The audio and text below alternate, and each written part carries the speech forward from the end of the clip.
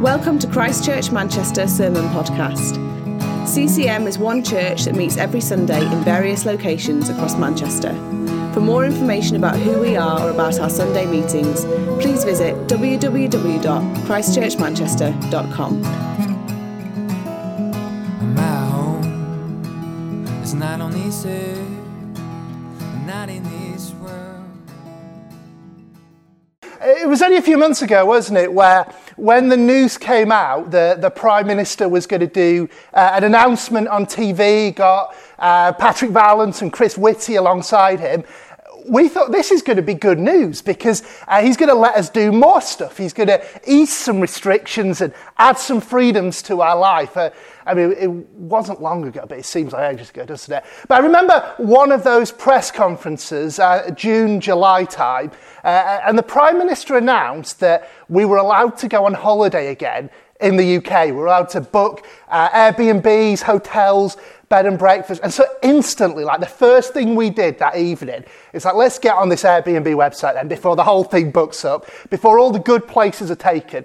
And we found a place in North Wales, in Llandudno. And that was our holiday for this year in August. And the way it was set up was a lot of the attractions that you'd want to do had very limited capacity. You had to book in advance and stuff like that. So we had to be a bit creative with how we spent our holiday. But one of the things, if you've ever been to Llandudno, you know it. There's this massive hill at the end of the town called the Great Orme. Anyone seen the Great Orme in Llandudno? We've got some familiarity with it. And we decided that one day our activity for that day was going to be to climb the Great Orme.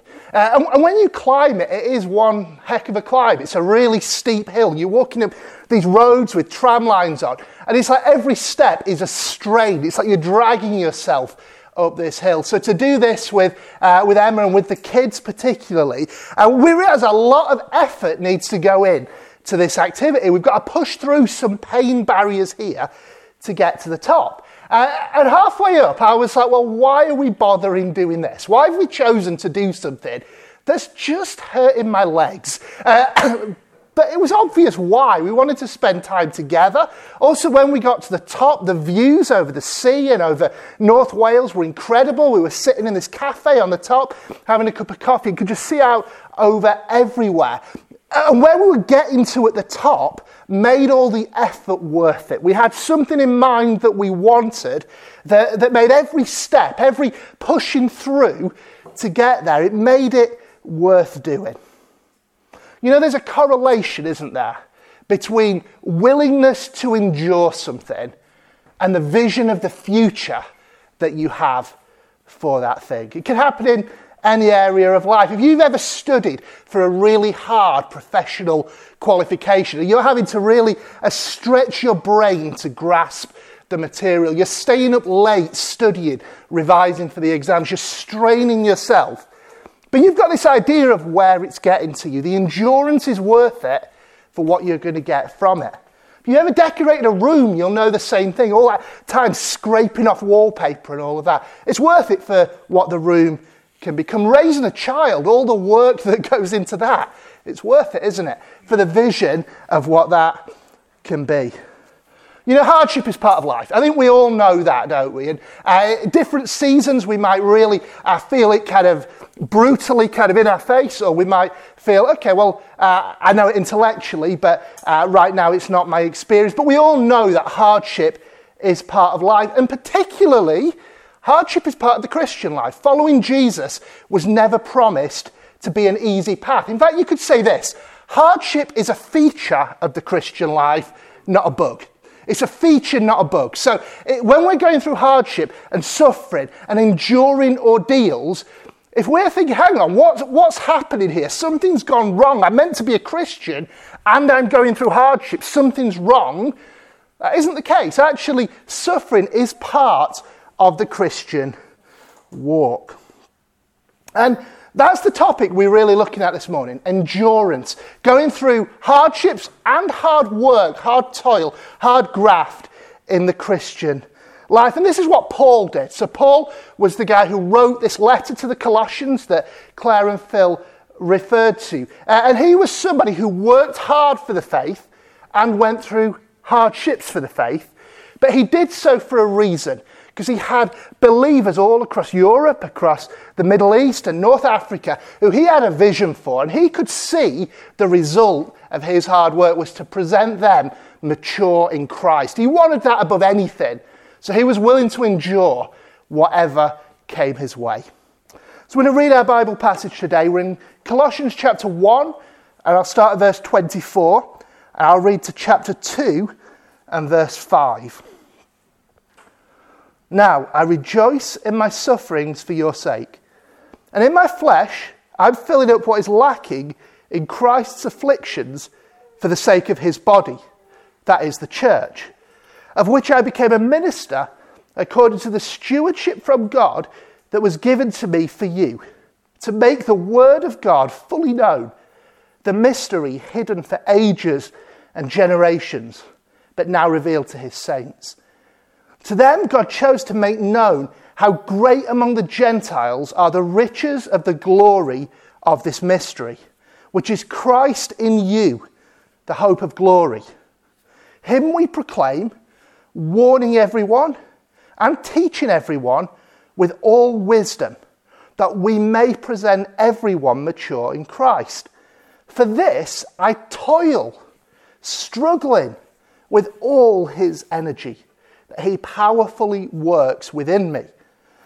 For I want you to know how great a struggle I have for you and for those at Laodicea, and for all who've not seen me face to face, that their hearts may be encouraged, be knit together in love, to reach all the riches of full assurance of understanding and the knowledge of God's mystery, which is Christ, in whom are hidden all the treasures of wisdom and knowledge. I say this in order that no one may delude you with plausible arguments. For though I'm absent in body, yet I'm with you in spirit, rejoicing to see your good order and the firmness of your faith in Christ. Now, Paul's talking about himself there and a lot of what he's been through, but he's not meaning it as simply biographical information.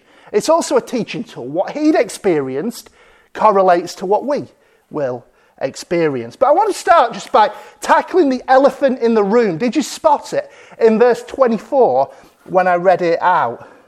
That in my flesh, I'm filling up what is lacking in Christ's afflictions. Anyone do a double take when you first read that verse in this passage? It's quite a verse, isn't it? What is lacking in Christ's afflictions? Because from what I know, Christ's afflictions were perfect, complete. They fully accomplished everything they were intended to. And I've read some of Paul's writings, and I'm pretty sure he would say the same. So what in the world is he talking about here? Well, let's start by looking at what he's already told us that Christ's afflictions have accomplished. So in verses 19 and 20, talking cosmically, he said, "For in him all the fullness of God was pleased to dwell, and through him to reconcile to himself all things, whether on earth or in heaven, making peace by the blood of his cross."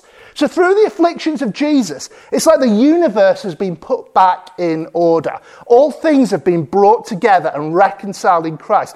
The whole world order that had gone wrong in sin is made right through Christ's afflictions. That sounds like quite a big deal to me. And then on a personal level, he carries on, verse 21. "And you, who once were alienated and hostile in mind, doing evil deeds, he's now reconciled in his body of flesh by his death, in order to present you holy and blameless and above reproach before him." So cosmically, he's brought all things together in Christ. Personally, through the death of Christ, he's reconciled you and me to God.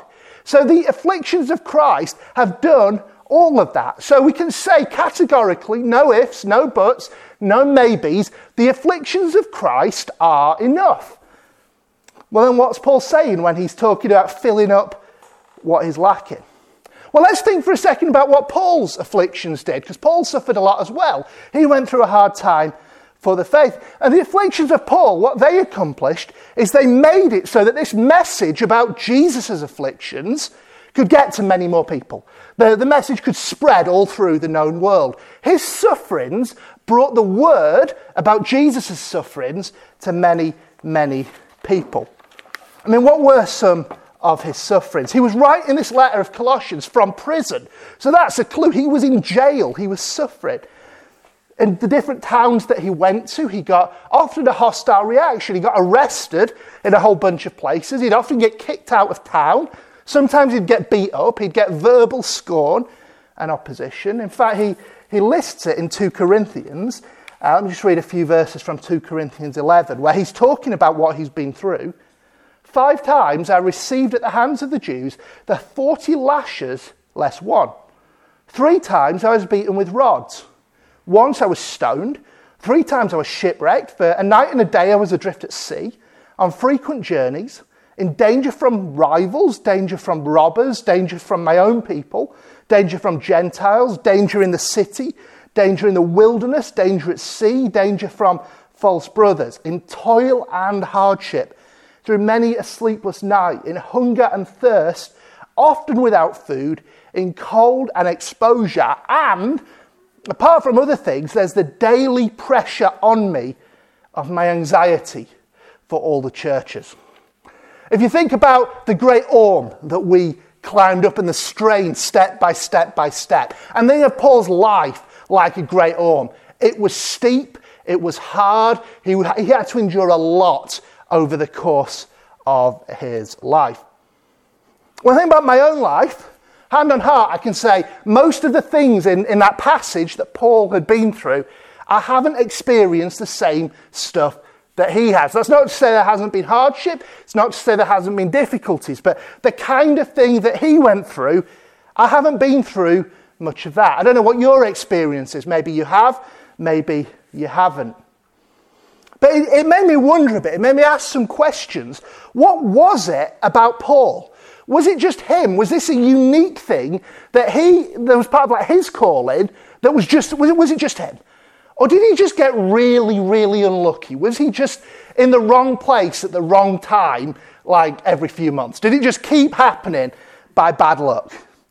I've come to the realization that the answer to both of those questions is no.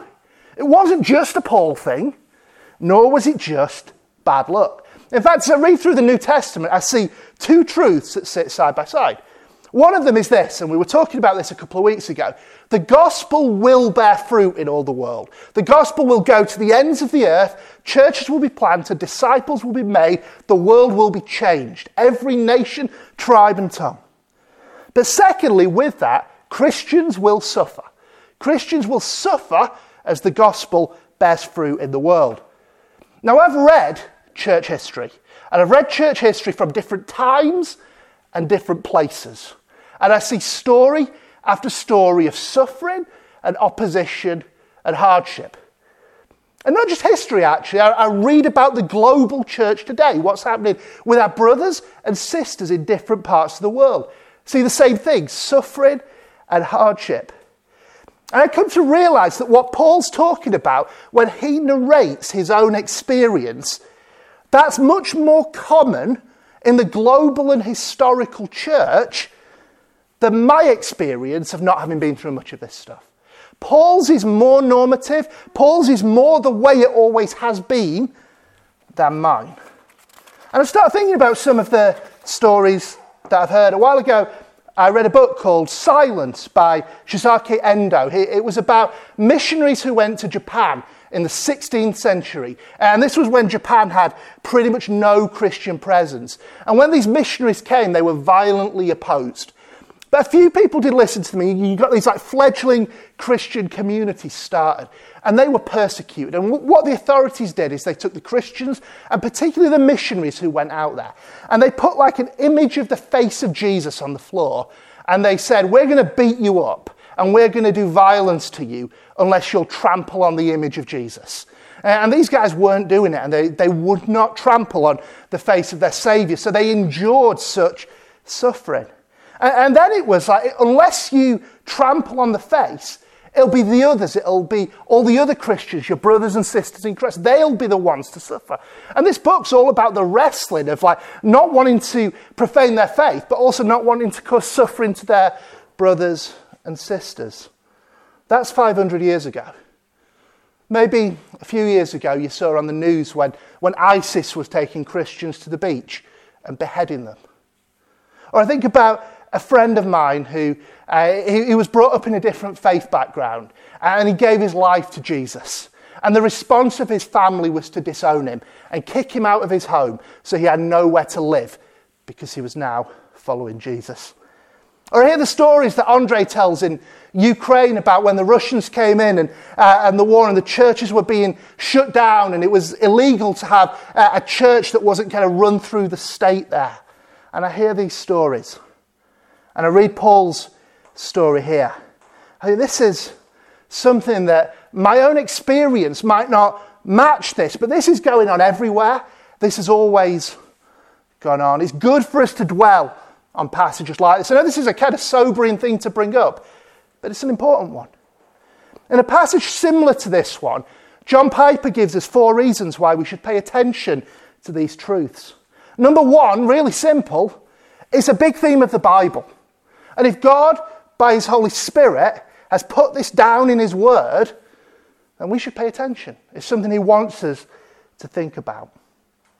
Secondly, he says, joyful suffering is more central to magnifying Christ in the world in the New Testament than we often think.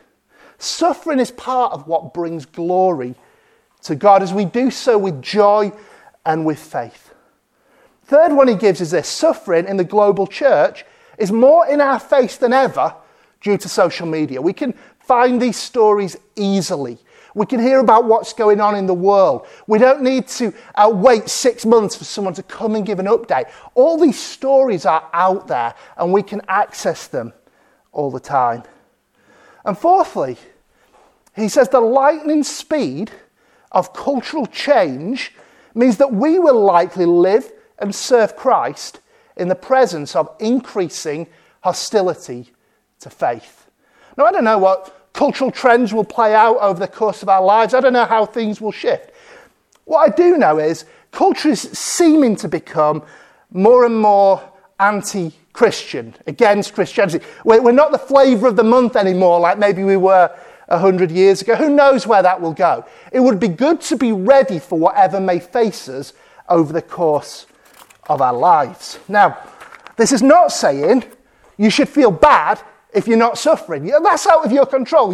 You shouldn't just go and pick a fight with someone and be like, oh, I'm suffering for Christ now. Oh, I mean, no, that would just be suffering for being annoying, wouldn't it? But we shouldn't feel bad if this isn't our experience. But what I am wanting to do this morning is maybe just shift our mindset a little bit to see that this is actually normative. This is the normal experience of Christianity involves suffering. And if we're not going through that suffering, then it's our experience that is a little bit unusual. It's not what we read of Paul that's a little bit unusual. And when we do that shift, I think it helps us on 3 levels. I mean, firstly, it helps us to really stand in solidarity with our brothers and sisters who are going through this, that we are one body with them and we can stand with them. Secondly, it helps us to pray. If we know that this is going on in vast measures across the world, we can pray into this. And thirdly, it helps us be equipped and ready for whatever is ahead for us. So hardships are part of the Christian life. But there is another dimension to endurance as well. We've talked about enduring hardships that come. That's out of our control. But what is in our control is hard work. Hard work. I wonder if you noticed some of the verses and how Paul worked hard. In verse 29, he said, "For this I toil." Now, toil is a hard work word, isn't it? Or in verse 1, "I want you to know how great a struggle I have." He's struggling for them. Paul worked hard. Now, when I was growing up, my dad was a hard-working man. He had a manual job. He worked with his hands. He'd go to work very early in the morning. He'd often work overtime and come back home quite late in the evening. He'd often do Saturday mornings as well as overtime. He was a grafter. He was a hard-working guy, a great example for me. But Paul as well was a hard-working guy. He was a minister of the gospel who would use his time diligently to fulfill his calling. And actually, as well as his work with the churches and his preaching, often he'd be up late into the night making tents to sell to get an income to then fund the work that God had called him to do. He was a hard-working man, and working hard is a good thing. Now, I know in this room there are people who work hard. You go to your jobs, you put in a day's graft, you do your shift, you work hard. That is a good thing. I would affirm that because that honours God. Working hard in your vocational life is a godly trait. And hard work transcends just the 9 till 5. You might be thinking, I work hard in the 9 till 5, great, but actually Paul's talking about I'm working hard on the stewardship from God that was given to me for you. And in his case, it was making Christ fully known by proclaiming, by warning, by teaching. But I wonder for you, what's the stewardship that God's given you? What are the things that he's spoken to you about? What are the things that he's called you to do?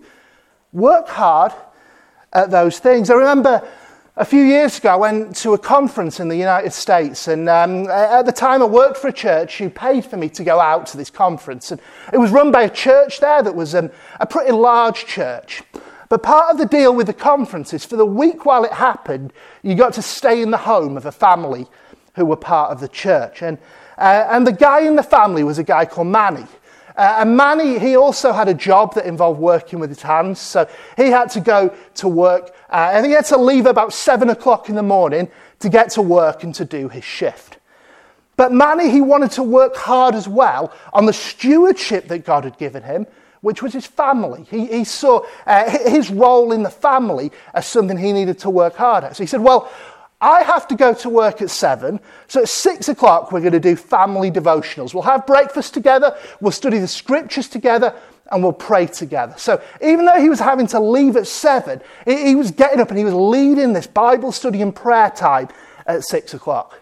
But then he said, well, I want to be diligent in this and I want to work hard in this. And I can't properly lead this devotional time until I've met with God myself. So if I'm leading a family devotional at 6 o'clock, I need to be up and getting with God at 4:30. So he was getting up at 4:30 in the morning, he was having his shower and his cup of coffee, and he was spending time with God, and he was digging into the Word, and he was praying, and coming out of that place then, he was kind of like in this kind of spiritual place, having met with God. Then his family kind of trundled downstairs, and he could lead them in a time with God. And then having done that, then he gets in the car and he goes to work, and he puts in his graft all day long. He gets home, and he had a role in the church. He was what they called a communities pastor. So this was a non-staff role. I guess in some ways it was like a community group leader, but it was kind of more evangelistic pastoral. So he had like his block that he was responsible for pastorally. And so he used his evenings meeting with people and doing that. And that's how he spent his life. He laboured hard. He worked hard, just like Paul did here. We should be hard-working for the cause of Christ. And like the example I've just given, I think this applies in different areas of life. We should be working hard vocationally. We should be working hard on our personal walk with God. You know, if we leave it to itself, it will kind of fizzle. But if we put in the work to our relationship with God, carving out the time, wrestling in prayer, searching the scriptures, then our relationship with him will flourish. Putting in the hard work in our relationships with others, whether that's our family, whether it's our community group, the fellowship here at church. We're invested in our relationships.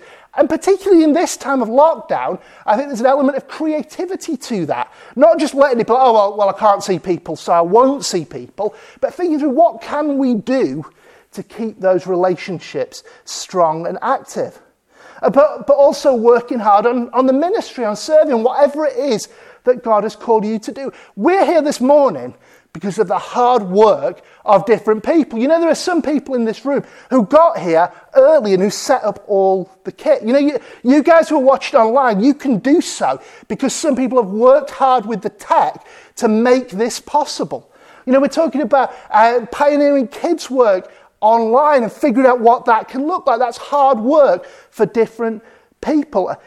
But it's good. It's working hard with a vision in mind. Paul had this vision of seeing these Colossians mature in Christ. And all the hard work that you're putting in, it's not in vain. But God is using it to build his church, to make disciples, to see people mature and complete in Christ. And I don't know if this is true for you or whether it's just a me thing. Sometimes when it comes to serving and working hard, there can be like a begrudging acceptance of it, like almost like an exhaustion coming into sort of more to do. All right then, I'll do it. Anyone ever felt like that? I think this is a challenge to that, isn't it? There's a privilege to working hard to see God's purposes fulfilled. I wonder when it comes to hard work where the dials are set for you. You know, if you had a dial from 0 to 10, and you think about these different areas of your life, when you go to your job, how hard do you work? Are you on a 2 or 3 doing the bare minimum to get by? Are you on a 4 or 5 working hard? Are you working at a 6, a 7, an 8? Where might you be? When it comes to your personal walk with God, where's the dial set? What about in working at your relationships with other people? What about serving in the church? Now, just to clarify here, we're not talking be a workaholic. That's not what I'm saying. I learned this lesson the hard way. I remember a few years ago, I was serving hard in the church, but also I was working Monday to Saturday. I wasn't doing well on taking rests and taking breaks. I hit a point where I just completely, this is too much. I can't go on. And God in the Bible talks about rest and he talks about Sabbath. So he talks about working 6 days, but the Sabbath day is for the Lord and it's a day of rest. So we're talking working hard and resting well. I wonder if for some of us, on the times we're working, we're not working all that hard, and on the times we're resting, we're not resting all that well. This is a call to do both of them really well and to direct that work into everything that God is calling you to do.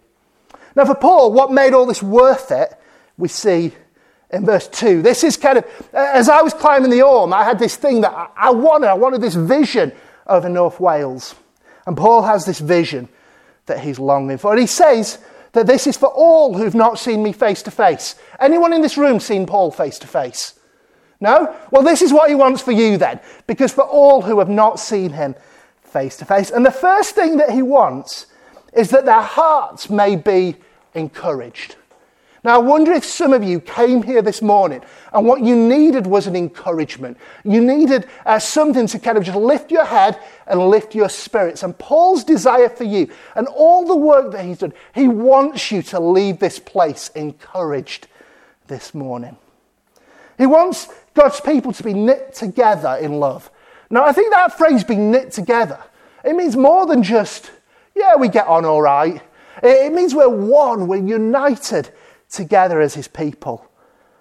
And then he says to reach all the riches of full assurance, of understanding and the knowledge of God's mystery, which is Christ. Ultimately what he wants for us is Christ, our relationship with Christ. And he puts it earlier in the passage, Christ in you, the hope of glory. That's really the bullseye for him. Seeing people in relationship with Jesus, loving and enjoying the presence of Jesus within them. And that is what we have. And that's what makes it worth it. That's what makes all the hardships and all the hard work worth it. You know, I've had days where I've spent all day working hard. I'm physically exhausted. I'm spiritually drained. Emotionally, I'm at 0 by the end of the day. Some things might have gone well. Some things haven't gone well on that day. And I come home and I sit on the sofa. I'm completely shattered. Is any of this worth it? Is any of this worth it? And my mind starts to think about what's happened today. Well, I saw this person. And in this person, I saw some spiritual maturity in them that I've never seen before. I saw these people who, they were in conflict and now they're getting on together. And this person, it seems like there's a spiritual curiosity in them that there never has been before. And I'm seeing a maturity of God's church and disciples being made and people stepping up. And when I reflect on that and I think about that at the end of my day completely shattered, I can say hand on heart, it's worth it. It's worth all the effort. It's worth all the endurance. It's worth all the hardships. Because I've seen God at work. This is a compelling and exciting thing. But how do we keep going? How do we keep going? Because it can be hard, can't it? It can be hard to, if you've been serving hard year after year after year, to keep going, to not just hit a point where it's like, I've done all I can do. I'm a little bit burnt out now. I just need to take a step back. And there's an answer. And the answer is given in verse 29, where he says, for this I toil, struggling with all his energy that he powerfully works in me. Don't know if you've ever let your phone battery get down to 3%. And when it's on 3%, you might notice that stuff starts not working anymore. Different apps that you're trying to run have kind of minimal functionality, and it doesn't do what it's meant to do.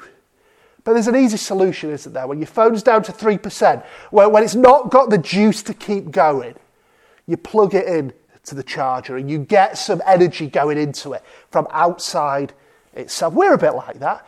By our own strength, we'll quickly dwindle. We'll quickly get to the point where we've got nothing left and we don't work properly. And what we need is to be connected in to the energy source. And Paul says it's by all his energy. It is through God's energy working in us. I realised a few months ago, I had an evening, I just knew I was exhausted. I knew I'd given all I had to give and I didn't have much more. And I realised I just need to get with God for a bit. I need to just spend some time in his presence, get refreshed, get rekindled, and then I can go again. So what I want to end with this morning is just a prayer for any here who are exhausted, who feel like their batteries are down to 3%, 5%, 10%, whatever number you put on it. I just want to pray for you right now that the strength of God and his energy would fill you to endure for the sake of him and his church. Let's pray, shall we?